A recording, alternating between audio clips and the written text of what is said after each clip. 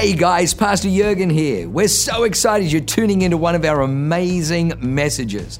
What you're about to hear is going to be fresh, it's going to be real, and it's going to be powerful. It's going to help you to grow stronger in your walk with God. It's going to put faith on the inside of you. It's going to cause you to be able to walk in greater dimensions of blessing and enlargement so that you can be a blessing to other people. Well, lean in, enjoy the word. God bless you. I had a word from the Lord on my just the day before as I was coming here, and I didn't want to cancel that the Lord was going to take my grandma. Yeah, so I was like, oh, that's kind of trippy. So I was telling one of my friends, and he goes, well, good, I'm flying you up there in my private plane, and then I'm flying you straight to see your grandma, because I hadn't seen her in 2 years due to the whole, whatever they call that thing. And then while I was here, this dude rolls up. He was up at Sundance. He's been part of the film industry for a long time, a total influencer, walks up to me, and between services gives me this jacket. So I figured if I got it here, I'm going to preach in it here because I haven't preached in it. I've worn it to men's prayer. It's like a little mantle. You know what it is? And you might not know this. This is Kevin Costner's. He wore it during Yellowstone. So he got this from the Yellowstone set. He knew I was a John Dutton fan. I just bought a ranch. So I'm figuring I'm going to bring that territory taking, don't mess with my family vibe right up to the pulpit. If that movie or show offends you, I'm sorry. We'll pray for you.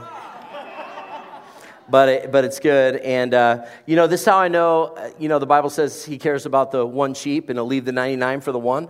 Because I wanted to preach this message. I preached at Bressie and then I felt the Lord say, well, John Day was there. So you can't preach it. I was like, that's the most ridiculous thing I've ever heard. Okay, fine, I'm going to preach my Wednesday. Well, he was there too. So both the last two sermons I wanted to preach up here, can't do it. So we got fresh wine pretty much for the day, family. So you're welcome. Yeah, welcome.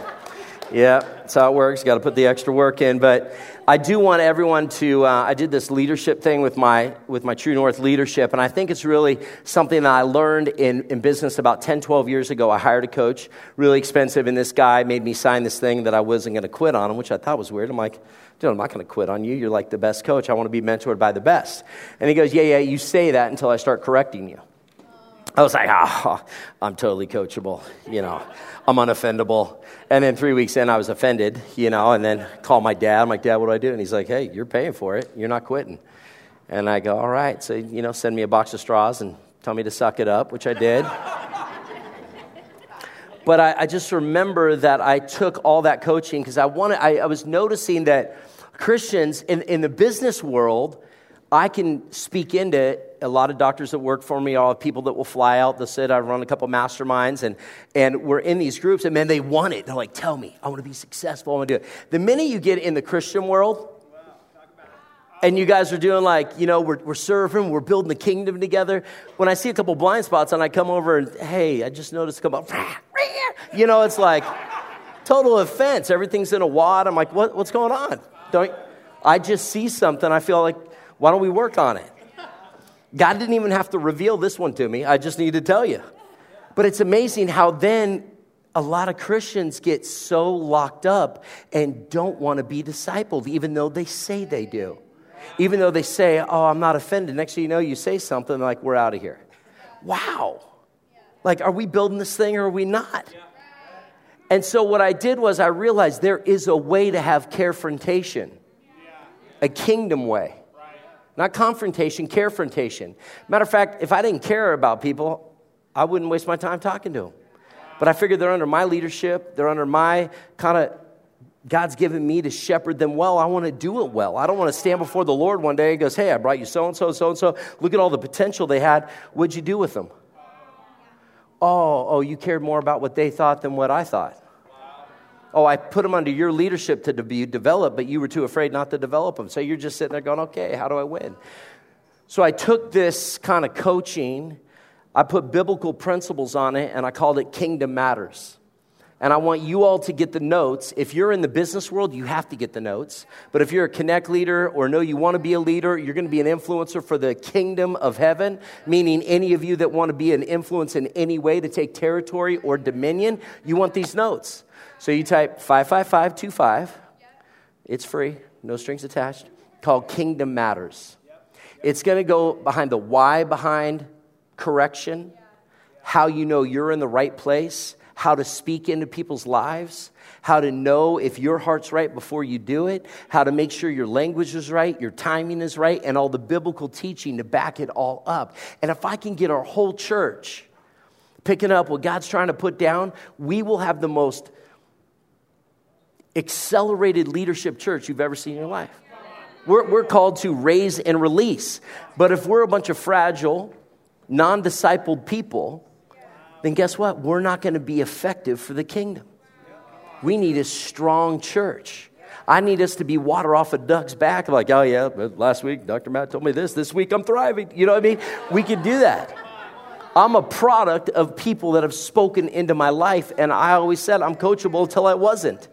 But I had enough guts to say, you know what? I'm not leaving that church. Been here 15 years. Dude, I love it. I just want to know why I have no translators in the biggest campus, and you have translation up here for all my Brazilians. Man, I'm going to have to learn Portuguese. But I feel bad. I have about 60 Brazilians at my campus, and I don't have translators, and you got them. Favor of the Lord is upon you. Wow. I need to prophesy about that some more. So listen, last week I preached a message on civil discourse. And that's how Jesus handled when, if he had an Instagram and he had a hater on Instagram, how he would not engage in the way maybe I engage. So the Lord was doing a little correction on my feistiness on Instagram. So I've decided that I will engage in a loving way privately with all my haters on IG. And it was amazing. I've been in 10 conversations. 2 or 3 are completely off the rails. But 2 of them, I'm having this great dialogue. Like it's intellectually, I have to pray for myself every time. But it's like this intellectual, it's civil discourse. And Jesus was showing me that when he met the woman at the well, knowing she was in sin, he called out the sin. He didn't back down. He called it out. He loved her, exposed truth to her, said, I know who you are, showed her identity, and then said, go, sin no more. I know you don't have a husband. You got 5. So I want to tell you that to see how he handled sin, he didn't come at her hard. He came at her and loved her. I'm like, okay, that's good. And then he showed me the woman that was about to be stoned because of adultery. And then he just got down. He didn't sit there and argue. They were trying to put him in the corner. He just got down, did some stuff in the dirt, and one by one they dropped their rocks. And they all walked away. How cool and collective was he? Garden of Gethsemane, Jesus was right there. Peter loses his mind, cuts off the ear of one of his haters. You know, that'd be like an IG or Facebook just totally yelling at you, calling you names. Peter lost his ish. Whoa! Chopped in. Jesus like, calm down, Peter. Put the ear back on. There you go, buddy. That Roman soldier didn't even give his life to you. I'd be like, dude, if my ear was gone and now it's reattached, I'd be like, where are you going? Where are you going? Let me carry your... I'd be following him wherever. That's straight power. But I look at how Jesus cool he was, even when he sold out by one of his disciples. He still didn't lose it. I'm thinking to myself, how do I act when... And it's amazing. And then one of my favorites was the rich young ruler. Came to Jesus. How many times do we get in arguments with our friends? We're trying to talk about our faith. We're trying to sell Jesus. But here this rich young guy goes, hey, what do I do to the kingdom of life? And he goes, sell everything and follow me. And then Jesus let him walk away sad. He didn't chase him and go, no, you need me. What are you doing? You need me. Bro, don't make it. No, he says, all right, I'll be right here. We don't have to sell Jesus. We don't got to chase people down, throw Bibles at them, beat them. All we have to do is live a life. And I'm preaching on today, how do we do that? Civil discourse is, how do I sit down to dinner with somebody that totally I disagree with, maybe on the other side of politics, and still respect them enough as a human being not to want to punch them in the face?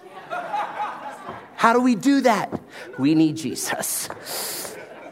We need Jesus. So listen, today, because of those revelations, I really feel like how funny God loves you guys is my 3 last teachings. And on Wednesday night, I preached on joy. I preached on peace. And I was thinking to myself, I thought it was joy, Lord. I thought it was joy. No, I'm the Prince of Peace. You can't have joy without peace. You can't have hope without peace. You can't have love without peace. I am the Prince of Peace. So I had this whole revelation, but then God said, Salt Lake City, you're preaching on identity. Because until they know who I am and know whose they are, all those things are irrelevant for them to step into their calling of what I want to do in their life, in their community's life, in their city's life, in their family's life. And then it was amazing. When I got that revelation, I literally got it on Thursday. Like, I just preached on peace, Lord. That would be perfect. But then John Day was there. So I want to read Jeremiah 29:11. For I know the plans I have for you, declares the Lord. Not says the Lord, declares. He's declaring something over your life. Plans to prosper you. Someone say the word prosper. Whoa. 9 o'clock, I was nervous. They had a problem with the word prosper. All the successful people come to the 11. What are we going to do about that? Man. It's amazing. I'm reading the word of God. Don't let prosper ruffle you.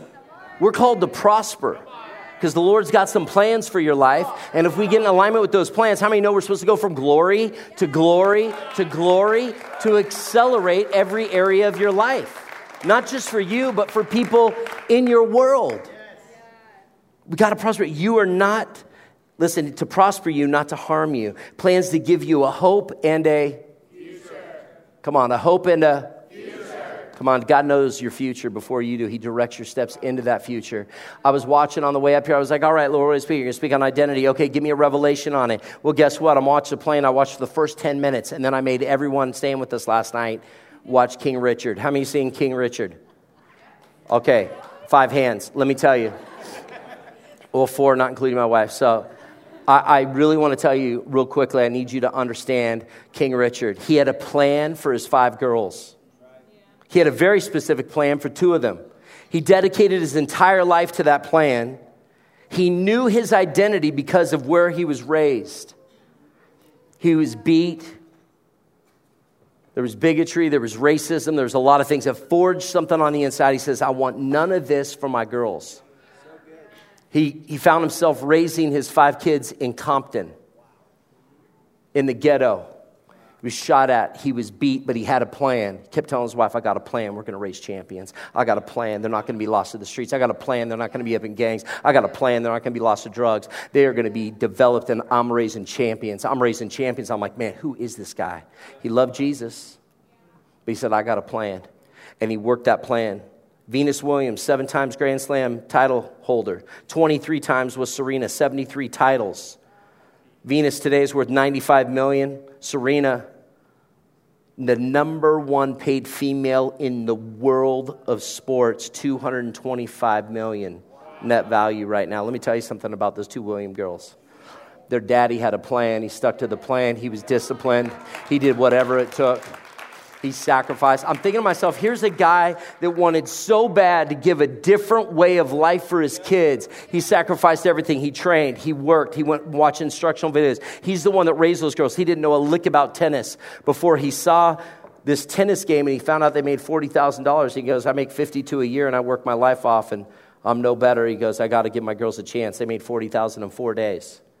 So he started getting instructional videos. This is before YouTube, before Google. This is called VHS, studying all night at work, at home. And then he trained during the day. His wife had 2 jobs. But that story, King Richard's, is the true story about the Williams sisters and what they had to do to overcome adversity in their life. And he said this one thing. He goes, someone said, oh, they're just 2 little black girls from Compton, from the hood. And he goes, that's not who they are. Oh, I get choked up. He goes, they're champions. And don't look at them any other way. They're champions. And he would not put them in. They put them in juniors. He pulled them from juniors. He goes, I'm not going to let the world raise my kids. I'm going to raise them. They're going to know who they are. They're going to define their identity, not the world. And I'm thinking to myself, here's this guy preaching Bible about identity, and I'm not going to let the world define my kids. How many Christians are just doing what they do, but they know who their king is, yet we can get lost our identity along the way, and we got to find our way back to true north, to our true identity in Jesus Christ. And how are we going to do that? Well, title of my message is Identity Crisis. So I want to read with you out of the book of Luke, Luke 15. So if you guys all turn to your your Bible, to Luke 15, and I want to do the parable of the lost son. I'm going to show you what it takes to get back, and then we're going to go through 3 quick points on finding your identity and the why behind it, what's important, and how we do it. You guys with me? We're going to drink out of a fire hose really quick. But to illustrate the point further, Jesus told them this story. A man had 2 sons. Somebody say 2? The younger son told his father, I want my share of your estate now before you die. So his father agreed to divide his wealth between the sons. Jesus gives you free will. If you want to go do whatever you want, he's going to let you do it. If you want to play it safe, he's going to let you play it safe. If you want to squander, he's going to let you squander it. When you want to do it your way, you can do it your way. Or you can learn your identity, have self-leadership, put guardrails up, and do it his way, and watch your entire being be blessed when you know your identity. That's why it's so important. I lived 30 years as a Christian one way. And then I had a revelation, and I met a pastor that showed me a different way. And I found my identity. And it's been the most radical journey of my life, of my family's life. I don't just say, I'm joyful. You could talk to my wife. I wake up pretty joyful, almost to the point of annoyance. So if I tone it down and people are like, it's true, I have to tone it down for my wife. But let me finish. A few days later, his younger son packed all his belongings and moved to a distant land. And there he wasted all his money in wild living. About the time his money ran out, a great famine swept over the land and he began to starve. He persuaded a local farmer to hire him, and the man sent him into the fields to feed the pigs. The young man became so hungry that even the pods he was feeding the pigs looked good to him, but no one gave him anything. When he finally came to his senses, he said to himself, at home every hired servant has food enough to spare, and here I am dying of hunger. I will go home. He had a revelation. Man, what am I doing? So he said, I will go home to my father and say, Father, I've sinned against both heaven and you, and I'm no longer worthy to be calling your son. Please take me in as your hired servant. So he returned home to his father, and while he was still a long way off, his father saw him coming. That means Daddy was waiting. Daddy always believed, my son's coming home. My daughter's coming home. But filled with love and compassion. Someone say love and compassion. Love and compassion. He ran towards his son, embraced him, and kissed him. That's the image of our Father when we return back to him. No matter how far off, no matter what decisions you've made, the minute you just say repent, it means I'm just going to turn away from that life. And you start pursuing what Jesus has for man. He's right there. Open arms with love and compassion. His son said to him, Father, I have sinned against both heaven and you, and I'm no longer worthy to be called your son. But his father said to the servants, quick, bring my finest robe in this house and put it on him. Robe is authority. Putting back on some authority. That ring for his finger and sandals for his feet. Know who you are. A king always had a signet ring. They stamped the wax. That was their signature. You're all called to be kings or priests, men and women. You're a king and priest over your own home. In the marketplace, there's lots of different things. God's given many parts of ministry to every one of us. You might be a king, a priest, a teacher, whatever it may be. We got to find your lane, get into alignment, and let heaven open over your life. I'm going to tell you something. I love this. Get him his ring for a finger, his sandals for his feet. Kill the calf that we've been fattening. Meaning he saved the best for his son. We must celebrate with the feast, for this son of mine was dead and is now returned to life. He was lost, but now he is found. So let the party rule number 2 begin. I'm going to tell you that, see, a lot of churches, a lot of Christians forgot that part. Let the party begin. Some of you say, I got joy, but your face doesn't say so. We got to remind our face, like we represent the king. If you say, I love Jesus, I follow Jesus, I have a relationship with Jesus, then do we have joy? Because my question is, if you look like a broke, upset, angry Christian, please don't tell anyone you are one. I'm telling you. Don't let that offend you. Scott's getting nervous for me. Don't get nervous for me. I knew, because I was raised that type of Christian, because I knew that Jesus I said, man, I grew up in the church. I know I gave my life to Jesus as a young age, but you know what I realized?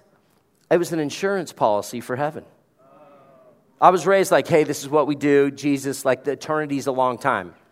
And as a young kid, I'm like, man, eternity's a long time. I do not want the smoking session. I want non-smoking. For those of you who didn't get that, there is a heaven and hell. But I just said, okay, that's a long time. I need to do the right thing. I'm no idiot. I need life insurance. Lord, thank you for dying on the cross for my sins. I receive. And then I'm going to tell you something. I had one foot in the world over, and one foot over here. Like I was sinning, but I was repenting because I knew, like, what am I doing? So I lived in this constant terror from the enemy that I was never good enough. I didn't know my identity. Oh, you're a failure. You'll never break that addiction. Oh, you'll never overcome this. Oh, you're always going to be broke. Oh, you're always going to be. I was defined by the enemy, not by what the Word of God says about me, not what Jesus sees me as. So I didn't understand him as my Lord, only as my Savior. Lordship is a whole nother thing. And see, if the Christian church would understand our identity in Christ, we would walk around with a little Godfidence, which is confidence with God at the front of it, just to help some of us out. And I'm not saying a chip on your shoulder, but you got to know when you walk in, things are a little bit different when you know who your daddy is. When you know your real identity, there's things that I know people have to get out of my way. I'll prophesy. When people tell me, like just recently, I got my dream house. I was told that there's no way I could get it. So I just didn't listen to them. Because when my daddy said I could have it, everything came into alignment with that. 23 confirmed miracles. I had the title company. I had my banker saying, I need to get back to church. He was so messed up. He goes, I'm sorry I doubted you. I've just never seen this in my whole life. And let me tell you something. Back in 2012 was my first dream house. So I grew up condo, broke, had debt, everything. And then I started getting my life into alignment with kingdom principles. And then God started to reveal truths to me, showing me where I was, out of alignment with his will. So I started getting into his will, started hearing him better, started making better decisions, started taking decisions to my pastor, started leading me, started listening to him, started doing things the right way. I started to know my identity. I started to flex my identity on the enemy. I started taking territory. I started laying hands on people and they were getting healed. I started praying for people to walk into situations where it looked like it wasn't going to happen. I started watching my friends get victory. I started a prayer meeting of 5 guys in my house that there's over 600 in our church now. It's 300 at my 297 last Tuesday at my campus. It's like, okay, God, I see what you're doing. I see what you're doing. Guys walking in with God stories are so radical. I'm like, oh, okay. I teach my men every time you hear a God story and you want that, then you reach up into heaven and you say like this, amen. Amen. Then I'll see the guys like this, like, yeah, I'm not going to do that. Well, good. You'll stay broke. It's no big deal. Because you don't want to, I don't want to look bad. Oh, I don't want to be let down. Well, get over yourself. Get over your ego. Know your identity in Christ. You pull that miracle down. You want victory? You pull it down. You want a great marriage? Someone just gave a testimony. You want a great marriage? You pull that. I want that. Lord, if you did it for him, do it for me. You pull that miracle down. I got guys now that just stand up and rip him out of heaven. It says, our Father in heaven, hallowed be their name. Thy kingdom come, thy will be done on earth as it is in heaven. Are you going to be bring it to earth as it is in heaven? Sometimes you got to stand up and declare a thing. Sometimes you got to quit worrying what other people think about you, what your good Christianese, the way you grew up. I grew up good little Christianese boy. My mom and dad, I respect them. I love them. Great Christian loving. They took no authority. So we go to places, and this is our good Christian family. This is my boy, straight A student. This is my other one, valedictorian. He's actually the white sheep. That's my black sheep, but that's okay. That was me. My brother's probably never sinned in his life. Possibly. And when I think of Jesus, I think my brother's right under him. That's how, he's in the Navy. I just think like, I need to pray to Jesus, not my brother. Jesus. But my brother, man, I don't even know if he's cursed. It's annoying. Because I grew up in a transactional church, not a relational church. Transactional. We go to church. We do the duty of church. We all did that with tithe. I didn't really understand tithing, really. obedience kind of thing. My parents tithe. I think we should probably tithe. But, let's tithe this month. Maybe we won't. No, I didn't understand. It was all transactional. I go to church, right thing to do, good Christian family. 32 years that my parents were divorced. Devil came in and ransacked my family. Both loved Jesus, but no authority. Didn't know how to take authority. See, this is a relational church. This is the discipleship church. This is a church we're going to speak into your life. Listen, there's transactional churches all over. This is a relational church. What I realized is that I went and I realized, whoa, who's this pastor? I don't know my identity. And then God revealed 3 things to me. I want to give them to you real quick. Number 1, these 3 pillars, because I want you to understand, we don't raise followers in this house. We raise leaders. You are called to lead your family. You're called to lead your community. You're called to lead the marketplace. You all have a ministry, and we are called to lead. We don't need a bunch of followers. We follow Jesus. You follow Jesus. We're all following Jesus, but we're producing leaders in this house. That's good discipleship. That's why we have connect groups. That's why we have DNA. That's why we have all the tools we've had. And I'm going to tell you that I've watched people, the formula's working, because I've watched people that were broke that come back to life, that people that were sick and now are healthy, marriages that were on the brinks, divorce papers on a table that have had them torn up, ripped up, and now have their family more united and prospering than ever. Kids that were off the rails that are back. I grew up going, the worst day of my life is Sundays. You know what my kids say? Dad, when is it Sunday? Who does that? I don't have them brainwashed. I have them brain cleaned. The world is going to smear our kids. The world is going to, we got to get them. We got to help their brains. Wash them up for kingdom. There is a kingdom way of doing things. And that's what the word is saying. The 3 pillars of identity are this. Number 1, relationship. Number 2, responsibility. Number 3, representation. The 3 R's. Relationships, responsibility, representation. What do I mean by relationship? Focus on a mission. God's given you a mission. Our job is to help you in that relationship to the Father. So how do we view God? This is the work that I need you to do after Sunday's over. Go out to coffee with someone, go out to lunch with someone, go out to dinner with somebody. And this is the questions or with your spouse, say, hey, how do we view God? What's our relationship with our Father? There's a God that loves you. That no matter how far away from me, what happened was we're all going to come back on some level. But he is running towards us open arms with love. Do you see him that way? Because let me tell you, your view of God matters. The second part of that question, how do you think God views you? How do you think God views you? How do you view God and how do you think he views you? And then no matter what you believe, I want you to know that this is a topic of discussion. You need to go do a Bible search. Because God talks about it, how he sees you. He sees you just like that parable of the lost son, waiting for you just to come back and say, I'm all in. This is your buffet. This is your coat. This is your signet ring. These are your sandals. I've called you, every one of you, to be my sons and daughters, to have authority in this life, to take dominion, to take territory, to take ground, to be Lord over your own land. Not somebody else's. You got to believe again that you can own a house, that you can own property, that you could have dreams again. Doesn't matter your age. You're called to rule and reign in this life and how you want to take authority. Just what I love about that movie, King Richard. This guy just said, no, I'm never going back to that life. And he said, nobody respected Richard Williams, but everyone's going to respect you 5. They might not have respected me, but they're all going to respect you. When you know your true identity in Christ, you're going to understand this relationship. God wants a relationship to you, and he wants you to have a relationship to the kingdom.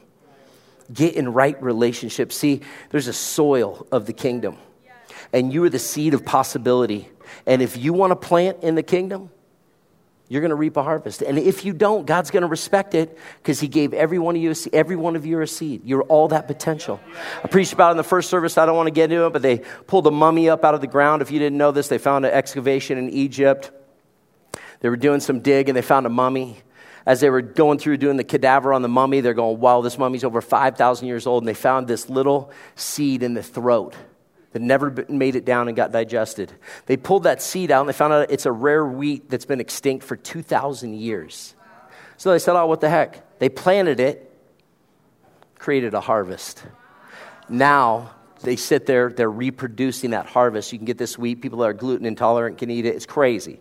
It's an ancient seed of wheat that was stuck, buried forever, but it was never hit the soil. So that possibility still was in there. They planted it, and it's reaping a harvest today. And you can get online and study it. They're doing research about it. It's amazing. But we could be that same thing. It doesn't matter. But if you can get planted, if you can get in the soil, even if you feel like you're in the dark, guess what? That's where seeds go for a season. You could stay in that soil long enough, guess what? You will reap. And that fruit isn't just for you. Those are for the people around you that need to find joy, that need to find hope. But if you don't find hope or joy first, why would they want what you got? You know, our church would be overflowing if we got this part right. If we got the relationship with our Father right, knowing our identity and who we are, people would want what you have. I don't need to chase people and throw Bibles at them. I have people come out of the woodworks, hit me on IG. They hit me up on this. They see my life in business. They see my life flourishing. They see my restaurant. They see, it's a joke, my VRBO. I can buy one next door to my best friend. He doesn't go to church, I do. He's not a tither, I am. Mine's booked all the time, his isn't.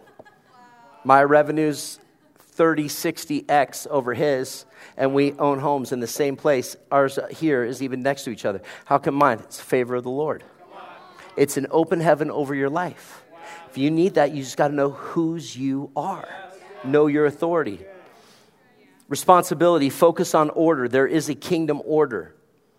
We have to take our own responsibility. See, God has given us an assignment. Love God, love people. That's the cross. Vertical, love God. Horizontal, love people. That's it. It's not too confusing. God gives us a job. He's given us territory. Do the job. In order to be a good father and a mother, we got to first be a good son or daughter.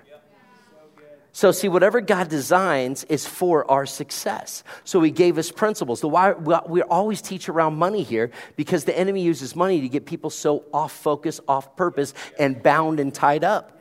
But the Bible talks over 2,000 verses on it. More than anything else, Jesus was talking about money. It was amazing. Like, I went through my own season. A great book is Millionaire in the Pew. A missionary for 25 years. Got left a company by his father-in-law. Didn't know why. Almost ran it into the ground. And God said, what are you doing? You got to fix your broke mentality. So he just went through the Bible and started studying everything out of the Bible. Now he's one of the greatest, strongest millionaires. Wrote the book Millionaire in the Pew. Did more in 5 years with his own money than 25 years as a missionary begging for money. Created a revival all over the Philippines because of one man. He just passed away. That one man left it to a lot of churches. His wife has taken that mantle. He also wrote a book, Pathfinders. He handed me the book 12 years ago, and he says, hey, I want you to have this book when I met him. And I said, oh, man, I don't have the bandwidth, but this book is amazing. So I passed it over to Pastor John, who created Pathfinders, and now look what's happened at this church. From one book, from a legacy of one man that was a missionary for 25 years, that got a kingdom purpose, broke off poverty mentality around thinking to play small was righteous. And he flipped the world upside down. He's still leaving an impact today. That's responsibility. We all have one. Last one is representation. We got to focus on healing. You've all been given that signet ring. But if you're unwilling to go after your healing, there's only so much God can do in your life. None of us have arrived. Representation. Two things in this house. It's culture. We're a culture of honor. We're going to cover you. We're going to pray for you. We're going to believe in you. We're going to speak life into you. The world is not a culture of honor. It's tear down. It's expose. Many of us, I was hurt in church. I said, I'm not going back. Then I met Pastor Jurgen. And that did a lot of things for my soul. It healed me up, and I'm going to tell you why in a minute. But Ephesians 6, 2-4, honor your father and mother. It's the first command with the promise that it may be well with you and you may live long on the earth. So when we honor, you will be blessed. It's the only commandment with the blessing. And you fathers, do not provoke your children to wrath, but bring them up in the training and admiration of the Lord. See, I didn't like Christians, and I definitely didn't like pastors growing up. I know it's funny. I am one now. I still don't know if I like myself. I'm just sorry. No, but every day I have that thing. Would I want to follow someone like my leadership? And I realized that I was judged more than I was anything, but no one ever asked me what I was walking through. And then I met Pastor Jurgen. We had a lunch together, and he had me realize what was possible for the first time in my life. He showed me possibility like that seed. I see something on the inside of you. He then created a space for me to heal. I didn't trust pastors. Definitely didn't trust Christians, but guess what? He created a space for me to get healing. And I got healed in the house of God. First of all, I started to believe in myself again. That was the possibility, that things were possible, that God did have a plan for my life, that he wanted me to prosper, that he wanted me to be in good health, that he wanted me to do these things. I didn't have to go travel down, personal development. I didn't need to watch The Secret 552 times. Not that I did that, but I counted a lot. I didn't need to do those things. Those were false things, but I was trying to find something. But as soon as I found my identity in Jesus, and that Jesus wasn't judging me, but he was running towards me and hugged me, I cried the first 6 months in church. That was God healing up my soul that was broken, that I had heart that was broken. So I wanted to do things. I wanted to love Jesus. I just didn't want to be in a Jesus box of this Christianity, whatever this was. Couldn't I love Jesus and love people? I'm not afraid to get dirty, go out in the world. I'll pull them back in. I'll get washed up. I'll repent if I need to. We're all going to fall short. We all sin. It was amazing that I got to see a pastor that loved me, showed me possibility. I got healed in the house. He then goes, by the way, you're going to thrive. And this what? I started thriving in the house. And then I started leading in the house. And I realized that same fivefold ministry is for each and every one of us when we realize our identity in Christ. So I realized that no one is responsible for my healing journey but me. Nobody. I'll say it again. No one is responsible for your healing journey but you. It doesn't matter what anybody else thinks. You have what you've built, or you have what you've permitted. But how many know there's another way? It's the kingdom way. Matthew 6:33, seek first the kingdom of God, and all these things shall be added unto you. I didn't want what I built. I wanted to brag on my kingdom, because guess what? There's no way I could get my house. So it's so easy for people to come over and they just freak their mind out. And I just say, well, I'm not smart enough to make this happen. God showed me in 2012 when I walked into that first house of mine, I built faith. I read every book on faith. I got Pastor Phil Pringle on faith. I studied Pastor Jurgen on faith. I got around anybody that was speaking faith and teaching Bible on faith. All I read was faith, and I built this faith muscle, and I got my first incredible house. And we did ministry. People got married there. We got restoration of vows. Everything. Baby showers, anything for the kingdom we could do to bless it, we did it in that house. Because I know God gave me that house to use it for his kingdom. And we didn't hold back. This house, Holy Spirit said, I gave you the faith for it, but now you got to develop a new muscle. You can't see him with the jacket on, but I got it. This was my faith one. This was my spiritual warfare one. And I started going into warfare for this house because I already had the faith for it. It was so ridiculous. I had that faith for it. But then he taught me how to warfare for it. And because I've done stuff in faith and war, God said, I'm training up your hands. Now you're going to train up others to find their identity so then you could add them to the Lord's army. When you're part of the Lord's army, you're going to see your life flourish. You're going to see you stepping into things. You're not going to listen to what the world says. See, what I love about that King Richard movie, he had all these people that had intention for his girls, but he said no, he slowed down the progress because he knew he was raising up human beings first. I want them to have integrity, character, 4 languages, education. I want them to be at the top of their class. I want them to do radical things for the community. I don't want them to be superstars and fold under the pressure. I want them to know how to honor money, respect money, do things, help people, advance this forward. So I'm going to slow down the paycheck. Nike offered her $3 million, then $5 million. She said no. She waited another year of development, and then guess what? She signed with Reebok for $12 million as a 15-year-old. Then understood stewardship of money and took care of her whole family. It was amazing. What are we doing kingdom? Who are we letting speak into our life? Who are we letting the walls down to say, man, my marriage needs prayer. Hey, my parenting, my kids are off the rail. Someone needs to show me another way. What is it for you? Maybe it's about a relationship. See, I was told in my own industry, there was no honor. And they said, I told them one day at the revelation, I'm never missing church again. But I was an MC, I was a speaker, I was flown around the world. Pay me chump change or pay me at all, but it was more like feeding the ego. And God showed me, do you need your ego fed that bad, or do you want to come build my house? So one of my mentors said, hey, you know you're shooting yourself in the foot. You'll never be asked to speak again. I said, that's okay. I said, I'm going to build the house of God. And they go, oh yeah, we'll see how this goes. Guess what? Now I'm on every platform. I'm asked to be the MC. They pay me well. I honor them well. I brought honor back to my profession when there was no honor. And they all talk about it. They want to get me on a podcast. They want to ask me this day. So I pray for them all. That's what I'm doing. But it's because I was willing to lay down and get out of the way what the world said was best for my career, what the world said was best for my future, what the world said was this. I decided, no, I want God's best, because I found my identity, and I'm never going back to that junk. I want to be who I am on Sunday, who I am on Monday, who I am on Tuesday, who I am on Wednesday. I'm not going to play Christianese. I just am a Christian that loves Jesus, and that can ruffle Christianity sometimes. They don't know what to do with success. I just had a preacher in San Diego spend 20 minutes of his 27-minute sermon on the pastor down the street driving a Maserati. I'm thinking to myself, the church doesn't pay for any of that. Matter of fact, let me come help you out.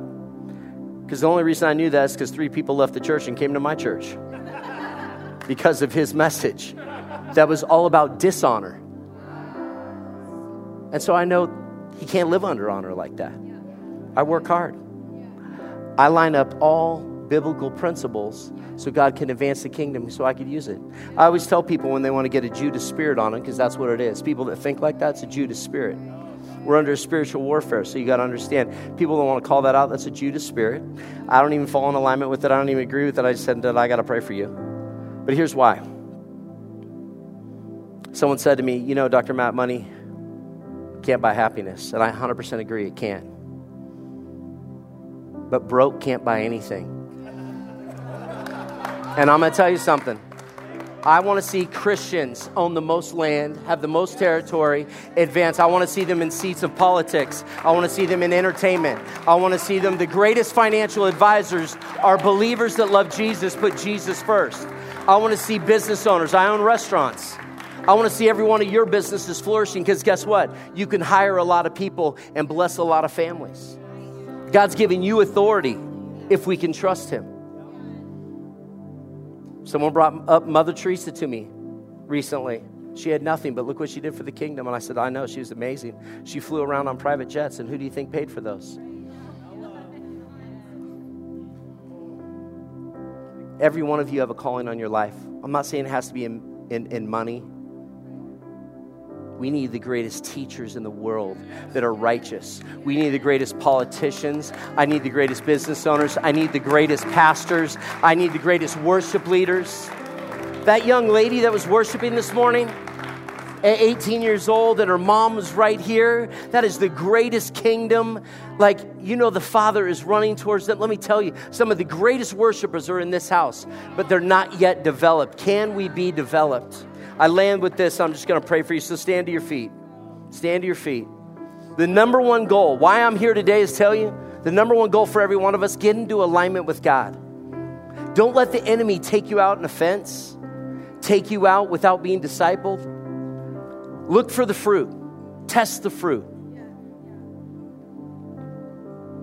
I love it when people come to church because they want to be just fed the word. We're a word church, but you know what? We're not baby Christians. We need to feed ourselves. That's why we've got our Bible. It's the read your Bible in a year. We should all be going through it together. Joshua today was on point.